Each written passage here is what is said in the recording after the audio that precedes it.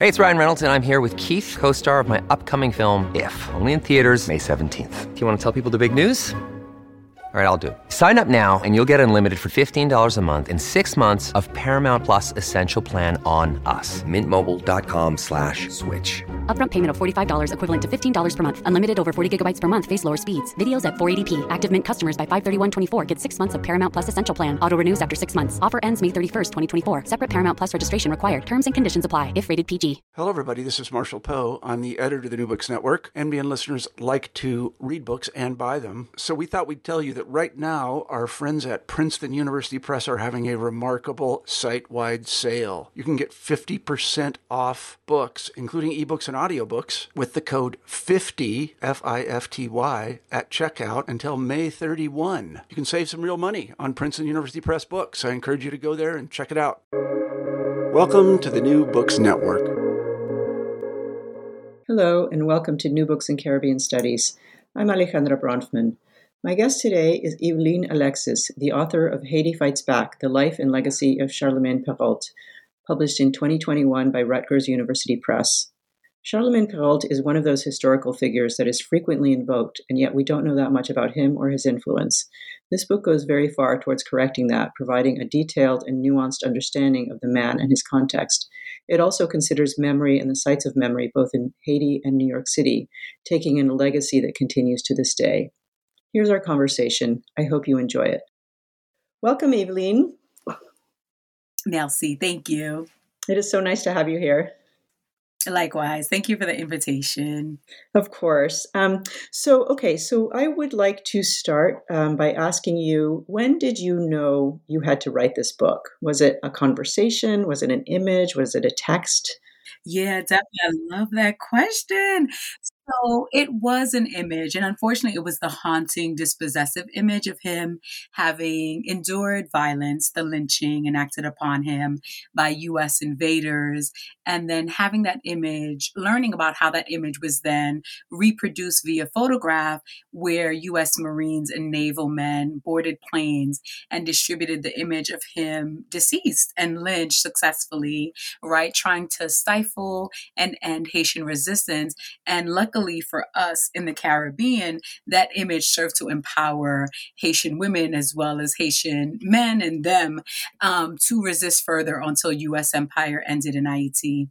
Yeah, it's really interesting that you started there because some of us do know about that image and we know about, what happened to it with the dropping out of airplanes and stuff. But just the idea that, okay, we're going to start with this image, but we're going to push a lot further and talk about this person as a man, who was he? How did he live? Let's get him as a human being and not just as an image as sort of so degraded. So maybe you can tell us, what kind of a man was he? How did he live? What did he do? And we'll get to how he died a little later, but let's start with how he lived. I love that too. I remember working with a developmental editor and she's just like, what you're doing is rescuing him from the abyss. And the fact that I had started with his death, she's like, you're already dismissing your contribution. And I was like, oh, wow. So I love like that mention of, this was a man born in the century of Haiti, successful and only Black revolution against people like Napoleon Bonaparte and French imperialism, colonialism, etc. And so I think very much the revolution period influenced his ideology in terms of defending Haiti's nationalisme, right? And what I mean by that is defending Haitians as well as the nation itself by any means necessary. There's this idea that we successfully joined the ranks of France and the United States. In fact, we helped the United States when we were stationed in Savannah, Georgia, during their own U.S.-American Revolution. And so Charlemagne Péralte, as well as his brothers, he has 4 or 5 brothers, is the sole biological son of his mother, Madame Masséna Péralte. He was born in Ange to a father who was a general in the army, Rémy Péralte. And I think his position, both the mom as a seamstress, but the dad as a general in the army, connected him people-wise to a large spectrum of the population. But also, if we think about Caudilloism not being something, a political strategy, as being reserved for simply Latin American and Central American states, but really as across the Americas, right? I think about Washington's term and his wife, Martha Washington, or just the Roosevelts and the nepotism there, that Caudilloism, this idea of political patronage and political nepotism is something that Shalman Perat, as well as his brothers, are going to benefit from.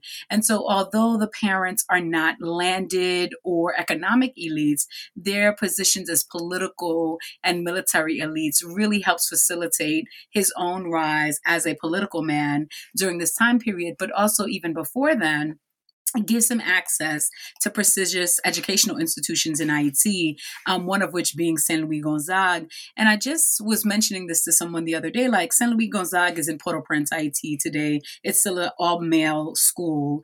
And yet him being born in Esch, right, it's a distance. So in order to pay for lodging as well as board, tells you that the family had to make sacrifice. But I think they knew what they had on their hands with Shalman Perat, because he's going to rise not only as a politician, but one who devotes really his life. He's martyred for Haiti and martyred for what I call patriotic kinship, both Haitian women as well as men, in his fight, his successful fight against the U.S. invaders from 1915 through 1919.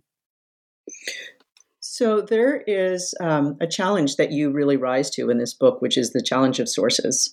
And so I would love to hear you talk about what kinds of sources did you use, and how did you deal with really the scarcity of, his voice in lots of sort of an abundance of text or anything like that. But on the other hand, so there's this kind of idea of there's not that much from him directly, but there's an abundance of US-based materials that you have to read, and you did read very carefully and very, kind of across and along the grain and all of those kinds of things. Mm-hmm. Yeah, definitely. I knew, being a child of Haitian immigrants myself, that I was going to go home. And although my parents never brought me to Haiti, because there's a whole Duvalier dictatorship trauma that people are not discussing openly. And so being in graduate school and working with people like Lowell Goodmanson, Jane Roush, Professor Johnny Higginson, I knew that in order to do this work well, Haiti is where I needed to go. And despite the chaos of 2004 with Aristide being deposed or, voluntarily leaving, I knew still that I needed to go to Haiti. And it's there that I encountered murals with his face alongside Jean-Jacques Dessalines, pairing the people across chronology and across centuries and saying, just like Jean-Jacques Dessalines ended this revolution in 1803 for us, Shalman Perat did the same in 1915, but also with the disembarkment of the United Nations soldiers, right? Coming from all across the world, like seeing Shalman Perat being deployed by Haitian peasants, Haitian market women who are called market entrepreneurs, and just different people, like formerly educated folks. To me, I was like, this is the project that I want to do. And, I benefited because I know French, obviously, and Haitian Creole. Roger Gaillard, the Haitian historian who did this work originally, and we're in the process of trying to translate one of his books where he interviewed Kakos from this period, right? And looking at the fact that when I'm in Haiti, or whether, I'm steeped in a Roger Gaillard text, it's interesting to see that they never position Shalman Perat as dead. He's always alive, and it's not until the end that they remind you of that haunting image. But for them, he's this respectable image of Black respectability.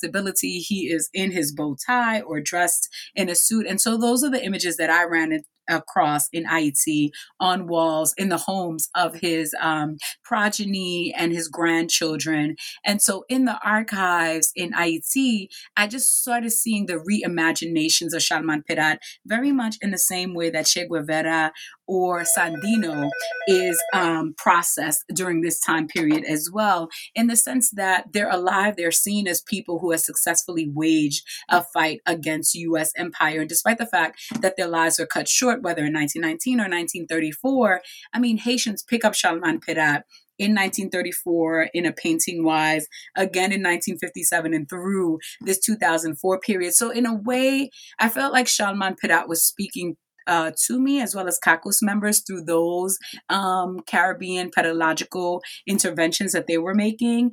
And then I was fortunate enough, no one wanted to touch this project in terms of grants. I don't know if it's because they thought Haiti was unsafe, as if, Massachusetts or Ohio isn't safe, but I got the U.S. military. They gave me a fellowship. Literally, it was like the most underrated thing. They were like, oh, you won this fellowship and here's a check for $10,000. And, as a graduate student making $12K, it was the best thing in order to fully engage myself in the research. And then what I often say is that racist, sexist, people who are against queer folks, not fearing them, but who really are against them, they keep copious, beautiful, organized records. So being in the U.S. military archives, I was just stunned, shocked. I'm grieving, I'm crying, I'm cussing them out. And it's all recorded, right? This is in Quantico, Virginia. But it also was just full of Charlemagne Peyrat's letters to his mom, her response, his direction to Haitian women and men saying, listen, it's time for us to rise and do away with these white people who they felt had come to restore slavery. So in different ways, you had to put all of these sources, the mural sources, the paintings, the drumming circles in conversations with very letters written from a very racist, colonial and imperialist lens. So yeah. And you did the same thing with the women, right? Who are, as you call them, market entrepreneurs, but really they're everywhere in the book. But I would imagine that they were also, you had to sort of dig them out of the sources in a particular way. Yeah, definitely. I mean, I benefited from the tutelage. And, it's like this hindsight is when you're in graduate school. I'm like, I went to Cornell, and what that meant was I had access to Dr. Margaret Washington, who's, a tour de grace, a tour de force in her own right. And so having her and sitting through classes about African-American women and not realizing the intervention that she was making to the scholarship, but also the Cornell curriculum where women, we're talked about, but we're not talked about as such. And so, like in her honor, but also the women who helped raise me, whether it was my grandma and aunties and my own mother and my sister, it was important for me that every time I saw a woman, I was like, okay, she is either a spy, a wife of, a visible or perhaps invisible character who is also helping to deconstruct U.S. empire. And so for me to find all of these sources of women facing down with like 7 U.S. military troops and 1 U.S. reporter, or another sister who reports on the fact that Charlemagne Peyrat is going to be betrayed.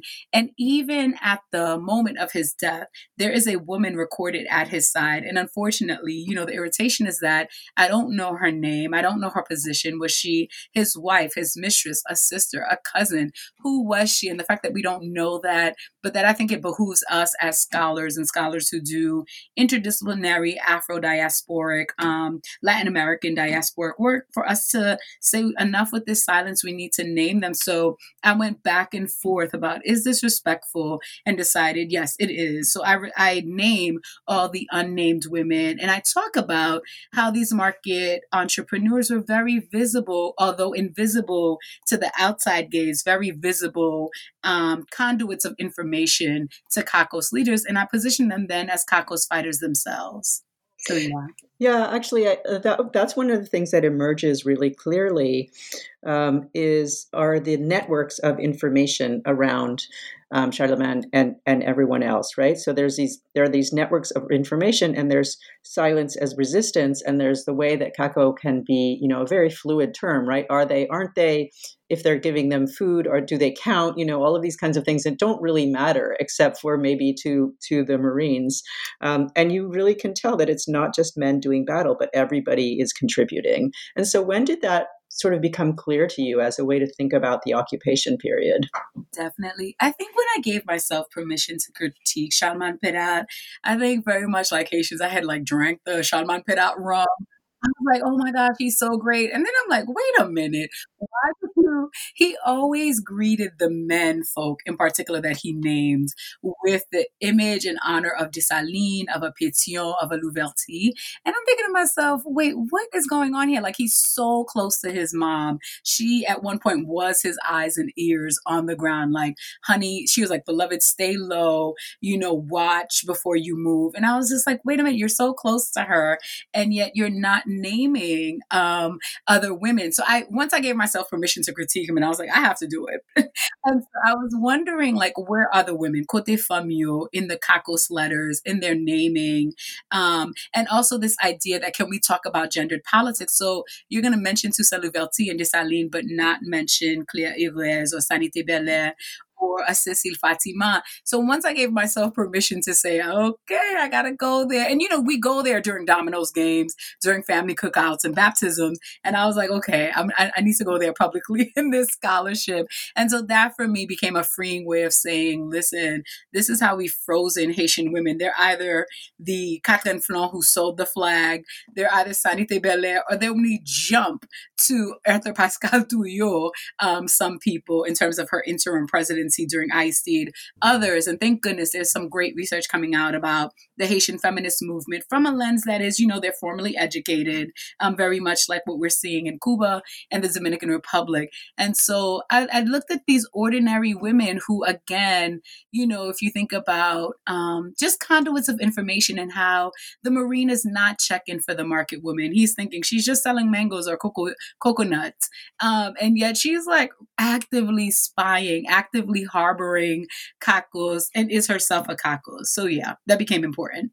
Yeah, it's very fascinating to think about the kinds of information networks and how important those were. Mm-hmm. And that comes up, throughout the occupation, but then there's a moment where it seems to break down, which is when he dies, right? So maybe you can walk us through that episode.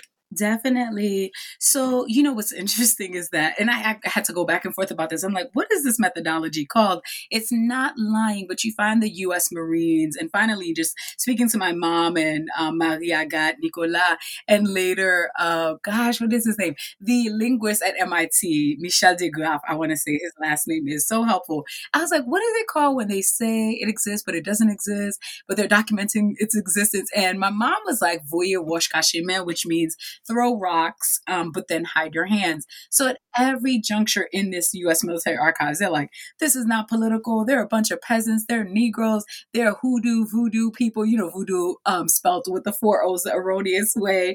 And so, but then they're like keeping copious records like Charlemagne Peyrat is on the move. He's in a Panama hat, blue jeans. There's a woman like gathering sweet potatoes, patat. What is she doing? Oh my God, look at all of these huts is what they call the homes.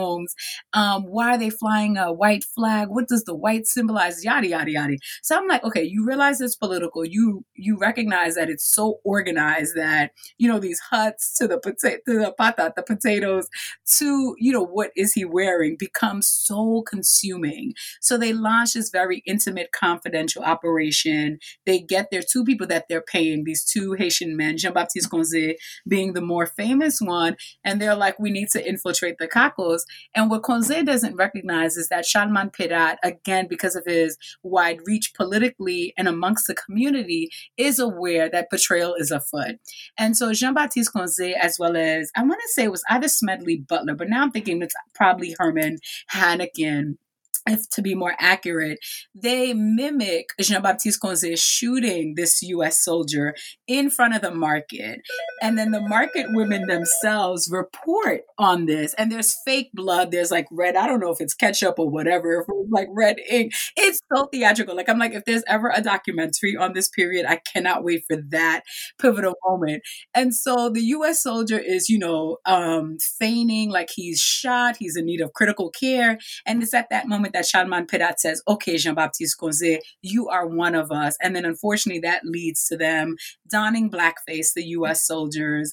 And then the night of October 31st into the 1st of November, lynching this man in a very crude way. And then to your point, Alejandra, they at one point, like when you look at his, what do you call that thing? It's not an autopsy, but it's the record of who he was. So they put, he's Negro, he weighs how many pounds, there's a scar on his bottom, and they put agriculturalist. At no point is he politician. Did he go to Saint Louis Gonzague? Who his mama is. Okay. And they've intercepted those letters from his mom and translated it in a, like a very pedantic, rudimentary way.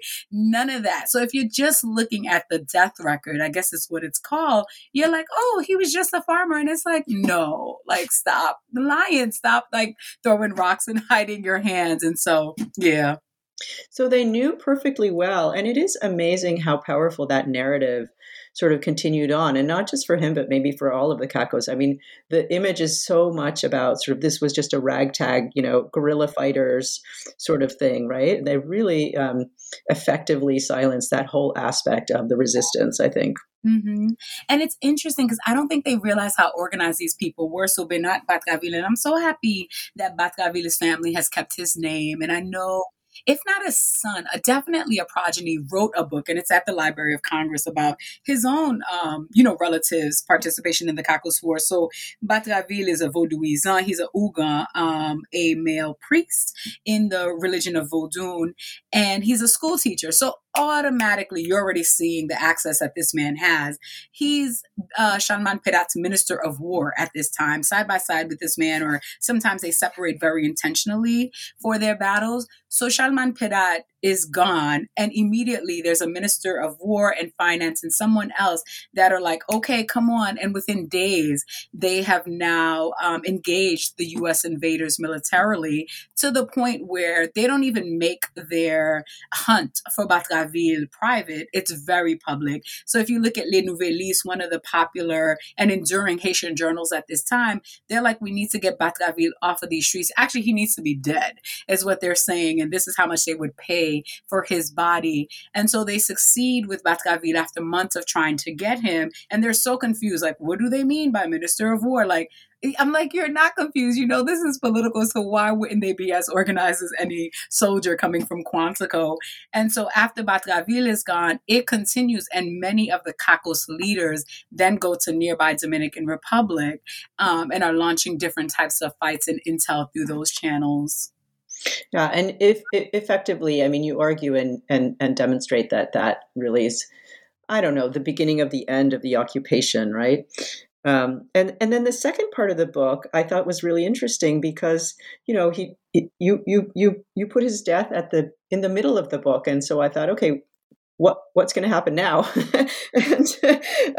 But the second part of the book really traces the way that he haunts Haitian history, and gets invoked over and over again at different moments and in quite different ways. The very first discussion that you have about that is that the initial post-occupation uses of Perrault are really quite cynical, right? And so there was this kind of idea of, yes, we're going to invoke him, but not do any, and none of the things that he stood for maybe are gonna actually come to fruition. So how did that happen? Definitely. What you find is that a man named Sténio Vincent, who's going to become president, I don't know, Sténio Vincent is an interesting character. Like, he really needs his own book in the sense that he's part of what's considered the learned, formally educated movement against the invasion that's going to coincide with what the Kakos are doing, because many of the Kakos are newspaper people. They're also business owners. So they're not simply paysans or peasants or agriculturalists. And so you look at Sténio Vincent and a whole slew of other of these learned men. They have access to go to Washington, D.C., protest with different people and write about it. So he's a member of Union Patriotique. So you're thinking, okay, you're still alive. They didn't do away with you. He's lighter skinned. His hair is a little bit more straighter than Charlemagne Pédat. And so he has different access. So although he was helpful with the end of the U.S. invasion, as he rises to political power in that 1934 moment, he literally attaches himself to Charlemagne Pédat and is saying, we're going to host a funeral for him. And then Philomé Aubin, the painter, who I'm writing this article about, because Philomé Aubin, I don't want to say he's a Kakos, but because he's so well versed in the history of the Kakos, he has so many paintings about it. And so Philomé Aubin silently paints the funeral of Charlemagne Pédat, which in that moment, documents this sort of farewell to a national dignitary, a global, if you will, dignitary. The doors are shut. People are peering out. They're dressed in what we see in the Harlem Renaissance and those Black Civil Rights movement in the United States of America. and the procession follows Shalman Pedat in this limousine, or I forget what they call those that carry a corpse. And so it's an interesting way from 1934 that you're thinking, oh my gosh, this is Haiti's second independence. Senor Vincent and Shalman Pedat are side by side. And then unfortunately, what happens to Senor Vincent? He's still president during Rafael Trujillo's assassination of Afro-Dominicans and also Haitians. And he doesn't really say much in against Trujillo, which is one of his major faults. But because of the fact that he is aligned almost ideologically with economic U.S. imperialism in terms of the wide breadth that he gives these U.S. companies access to Haiti, access to the resources, that it becomes one of those situations where like you're not really about Shalman Pedat and ultimately Haiti's liberation. What you are is not necessarily a puppet, but it's about you and not the nation itself. So yeah. So in that ways, I think it's very much your accurate assessment that it's almost they pick him up and they pick him up in a wrong fashion. The politicians, at least. Yeah. Do you think that people were sort of tuned into that? Do you think that Haitians were paying attention to the use of the images and or the memory, and then the sort of failure to fulfill that promise? Yeah, no, I really do, because when you look at the disoccupation presidents, and for me, that's like 1934 to 1950, and I know that's up for debate for many people. So I look at Vincent, Elie Lescaut, and I'm blanking on the other one, Estimé, Dumarcet Estimé, and I'm like, all three of y'all in some ways do good things. Like, of course, we're going to support World War II. Who wouldn't at this juncture? But then you can't then invite what is that company called? The Haitian American High School, perhaps the sugar company, to do rubber cultivation that's going to leave environmental scars on Haiti, but also dispossess the very people that undergird any economy, right? Peasants, low-income laborers. So it's just like, you're learned men, you know the situation, so what is going on? And the fact that you can have a 1946 populist revolt that I think Millery Paulinet, Chantal Vierna, and Matthew Smith's book, Red and Black in Haiti, does so well in terms of looking at the Haitian women and men who are communist, socialist, Marxists, talking about what is happening. And yet for this discord and disconnect to happen between 1934 and 1950, a number of Haitians are saying this is just an extension of U.S. imperialism. The U.S. basically has not won, even while they're shouting it's their moment of Haiti's second independence in 1934. So there's a disconnect between the politicians, but then the people on the ground, I think we're always attuned, right? Like we're attuned to just so many things, like how Ukraine and Russia is being played out, but then Ethiopia and Eritrea is not being discussed, or Haitian children refugees in Texas are being rounded up by ICE, but white Ukrainian children are being rounded up lovingly by President Biden. So there's an interesting way in which we on the ground always know what's up, what's going on, who's being oppressed further, and yet the politicians are just like in their own little world. Yeah. Mm-hmm. But there's also the artists, which you talk about quite a bit, which in really fascinating ways. And so I thought maybe one of the arguments that you were trying to make was that the role of images both sort of worked with, but also against official narratives, so that there was something else for people to sort of look at and hang on to. Right. No, definitely. I think in terms of the four, like I think about Philomé Aubin, and again, this is a man who's a Mason. He has this interaction with the two white men who claim that they helped found the Centre des Arts, which, has been thankfully debunked. It was Haitian people who helped found the Centre des Arts with the help of these two white U.S. American men, one of whom stayed on in Haiti. And so Philomé Aubin becomes one of these, I think they call him a noyiste painter at the time. And he paints, again, as this Mason. He's invited to paint a mural in one of Haiti's churches, an Episcopal church.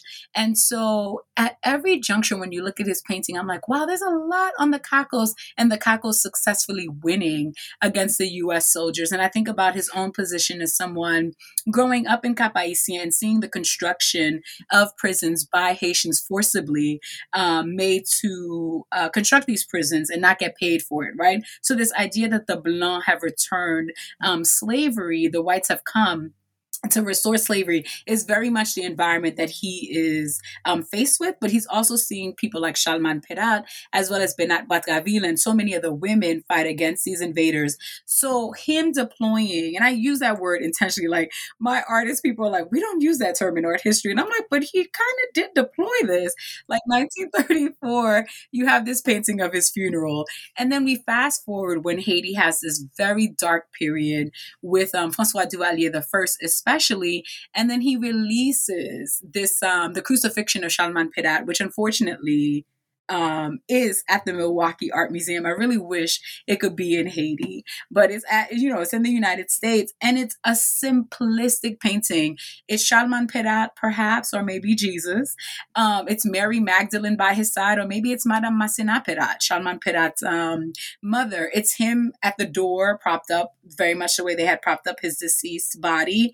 And, he's sitting, it's almost like this heavenly ascendancy into heaven. And we see the Haitian flag, the Rouge Bleu, Drapeau Rouge Bleu, the red and blue, and then the cross. And I was just like, oh my God, this is so brilliant, because it's conversing with a religious audience who may not know Shalman Perat's story, but now they do, because he titles it The Crucifixion of Shalman Perat. He doesn't do what I do and call it a lynching, but he's very diplomatic. But I think the timing, Alejandra, of his release of that painting to say, listen, Shalman Perat died for us. What are we doing? Like, why are we not fighting against Duvalier as much as we need to? Yeah. I'm glad that you brought up Duvalier, because that was where I wanted to go next. And I wonder if you can talk just a little bit more about the role of the image and the memory of Perat in those years. Yeah, it's an interesting one in the sense that both he as well as his son, who, obviously wasn't qualified. The man was like 18 or 19. And François Duvalier and Simone Duvalier had 3 to 4 grown daughters. So why not, right? And suffrage had passed in Haiti. So why not give that opportunity to a woman to continue the terror? Like, why with a little 18-year-old? Yeah, I think that you're the first person who's pointed, I don't know, maybe not, maybe you're not the first person, but it's the first time I've seen, wait a minute, he had daughters and they were older? Yes. Anyway, I'm sorry, go ahead. No worries at all. So it's an interesting way in which I think resistance operated very silently, because it had to. So I remember speaking to my mom and one of my uncle-in-laws, and they were like, everyone had to salute the regime. And I was like, oh, what does this mean? And they're like, you cannot be anti-Duvalier. You could either be anti-Duvalierist or Duvalierist. And then fortunately, Michel Wolf-Touillot, with his PhD in anthropology, in his book, Haiti, State Against Nation, I think is the title, he talks about that mentality that my mom and my uncle-in-law, Motroy Lantuin, talked about, where it's like, you could either be one camp or the other, or like other Haitians whom I interviewed with, like, listen, an egg could not crack in your home without Duvalier knowing. So that far reach of Duvalier himself, one, but also the fact that he becomes one of the first Haitian presidents in the 20th century to invite the U.S. military to come train an army against his people is so telling about the machinations of his own empire, but also the continuations of U.S. empire. So what's in it for the United States is just for them to spy on Cuba, to spy on Fidel Castro and people like Haiti, Santa Maria, right? So it's like this idea that we don't know what to do with Cuba, but you know what? We're going to keep Cuba under surveillance. And so Haitians fled, right? So many people right now know of Raoul Peck. His family fled to the Congo. I know my family fled to the States. Others like Kawal Charles, whose work I love about gender and violence and gender and agency in Haiti, she went to Mexico. So there's like a contingent of Haitians who are scattered in Montreal, in France, and just different parts of Africa and Latin America. I mean, how many Haitians were in Puerto Rico and the Bahamas plotting against the Duvaliers, sometimes successfully landing, but not being able to successfully execute his physical end or his natural end because there were always eyes and ears on the ground. But I think the fact that so many groups existed. And I always think about migrating as a form of resistance. This is for survival, not only of yourself, but for your family. So I always look at that as a resistance tool. So I think in many ways, Haitians spoke with their bodies, even when their voice had to be silent. And so in that period of Haitians migrating to New York City, they start the Charlemagne Pérat Center. And what's happening in Haiti is that second Duvalier, Jean-Claude Duvalier, is bestowing honors on the military in the name of Charlemagne Pérat. So he'll round up people and say, oh, we're going to have a ceremony. And then, I bequeath you this in the name of Charlemagne Pérat, which is an interesting, I don't know, tool against Charlemagne Pérat's memory. This idea of like, we will have order, but the order coming from the Duvaliers is violent and sordid and egregious. So yeah. And then there was also a political party named after him, right? Oh my God, Alejandra, I literally looked around. I think I found this one at the University of Florida. And I said, wait a minute, is this? And then I'm like looking, because Charlemagne is a French name. So I'm like, maybe it's not my Charlemagne Pérat. I'm like, no, Evie, it is. So I'm looking at this thing and I didn't name the man's name because, asylum and immigration issues. And I'm reading this and I'm like, oh my gosh, this is in Spanish, it's in French, it's in English. It is not in Creole though. And so they come together. It is unclear if they are in Haiti. I feel like they are, but given the tenor of the time and how violent it was, I think they might be in New York or elsewhere, like the aforementioned nations that I named. And I didn't include Italy. So like even thinking about Haitians' migration to Italy at this time. So in this Charlemagne Pérat Liberation Front, they're calling on Columbus, linking Columbus to Colon, which they're linking to the United States. And then they're saying, well, you too, Duvalier, have had a hand. It's like this trifecta. So they named the U.S. Duvalier and Haitian Elise, who oftentimes are lighter skin or mixed with German heritage, Syrian, Lebanese heritage, etc., as this trifecta holding ordinary and extraordinary Haitians hostage. And they go in. Alejandra, I'm talking about, like, they went for the jugular. It was very clear that they weren't mincing words. They call into question the U.S. ID, the U.S. role and other people's role in Mozambique, in Zimbabwe. So for them, this is essentially their third world fight. And I put third world in quotes because I know it's a problematic term of adoration, but also like dismissal. And so it's just a fascinating thing. Now, if you tell me, I cannot find this man, although I know what he's seeking, I cannot find other members of this front. And people didn't believe until I showed them the record. They were like, oh my God. And so but somebody that I spoke to was saying that they think the group was part of what is known as the Haitian Communist Party. I think it was PUC. And then they went underground and called themselves the benign term of Charlemagne Pérat, because for everyone across the political spectrum, Charlemagne Pérat is neutral, is Sweden or whatever, or Switzerland, one of the two, and not like not like radical, but like Haitian, martyred Haitian. So it's just fascinating. And I want to do more with that work, with that man's permission. Yeah, that's really interesting. And this idea that he was neutral, or that the memory was neutral, is really fascinating. I was just going to sort of ask you to talk about that more, because it seems like, okay, there's so many different uses. Were people like, was there one sort of thing that everybody agreed was being invoked, or was it kind of this kind of umbrella term where like, this was a person who was, as you say, martyred, and so, who suffered for a cause? Right. What do you think? Yeah, I felt like different people picked him up for various reasons. And I remember struggling because people were just like, is this part 2 of the book necessary? And I'm like, well, they don't let him die in 34 and 57 and 76 and 2004 onwards. So I'm like, there has to be something done here with it. And it's interesting to see how like the Désoccupation presidents picked it up to like politically just attach themselves to him. But then we fast forward to the 80s and what happens? We encounter the priest, Jean-Bertrand Aristide, who literally, and I found this fascinating in reading Dr. Alex Dupuis's work, holds this vigil. So he holds this march to Fort Dimanche with his congregants. And all the time they're chanting Charlemagne Pérat and really facing against this prison that harbored so many of our Haitian ancestors, our mothers, our fathers, our grandmothers, etc. And so Aristide himself rises to political ascendancy using Charlemagne Pérat as a tool that's more akin with Dessalines, and saying that down with the whites who've come to enslave us. And so he would say, I greet you, down with USAID, I greet you in the name of Charlemagne Pérat, in the memory of him. And then what was interesting. I was hanging out with the drummer for a well-known Haitian band, and he brought me to this drumming circle. And I was like, oh my goodness, how am I going to document this as a valid source in a historical book? But they were talking about the fact that they felt betrayed by Aristide in the sense that when he endured his first coup d'etat and went to the United States, when he came back on the tanks that were marked for U.S. soldiers, he abandoned Charlemagne Pérat and all of a sudden started singing a different political tune. I greet you in the name of Toussaint Louverture, who, I don't know, I guess is frozen erroneously for contemporary people as more neutral, as assertive rather than aggressive. And I think about Toussaint Louverture side by side with a Cécile Fatima or the unnamed woman who's committing infanticide, that for them, liberty and Black liberation and emancipation was key, no matter the means to which they could accomplish it.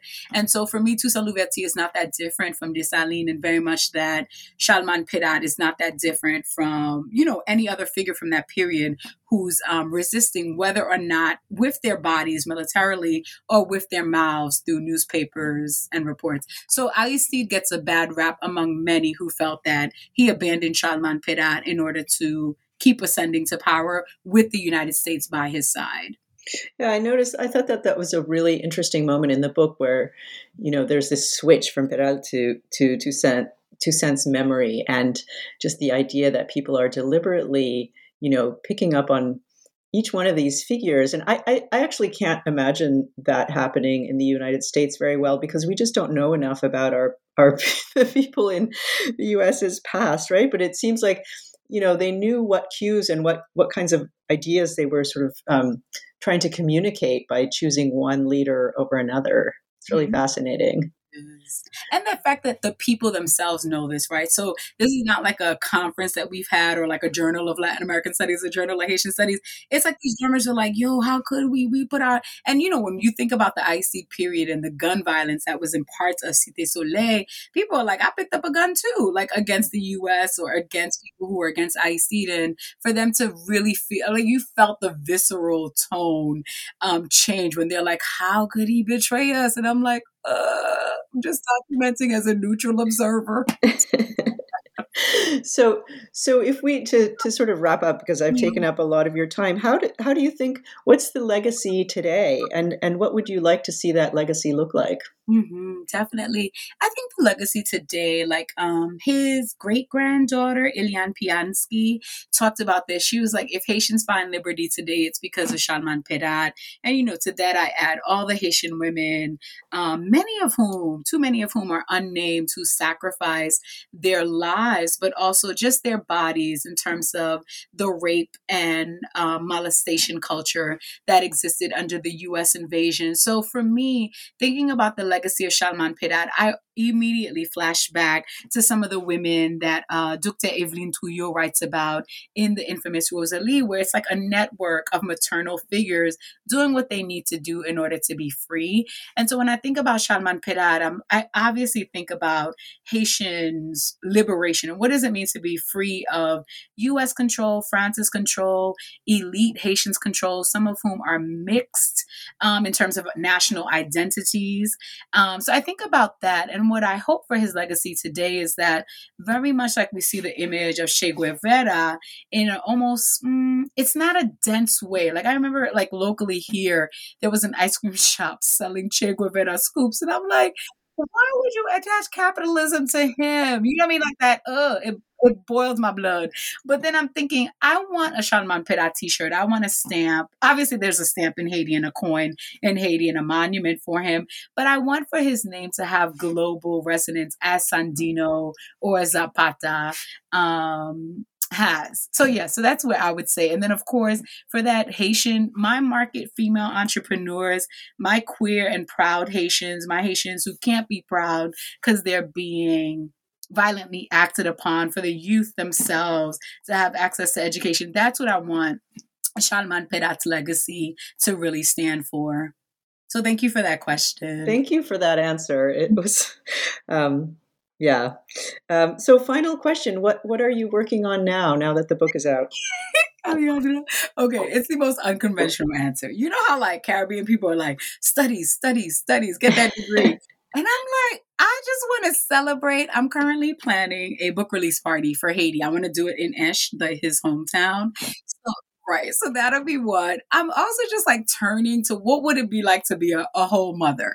So I want to focus on that personal stuff that gets neglected from graduate school through this tenured process, through this hazing process of being a historian who's tenured and with a book. So really celebrating how great this book is doing. And it's not through me. Like, I know my press was just like, we need you on Facebook Live. And I'm like, what? I have a class to prep for, 3 other classes.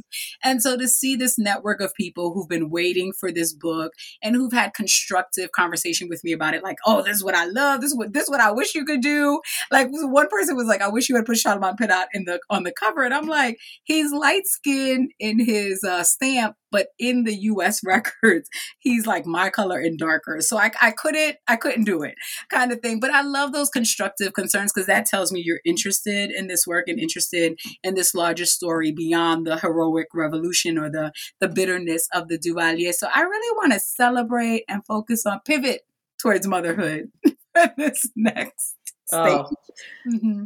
That's fantastic. Yeah. Thank you so much. Thanks so much for talking to me today. Definitely. Thank you so much for the opportunity.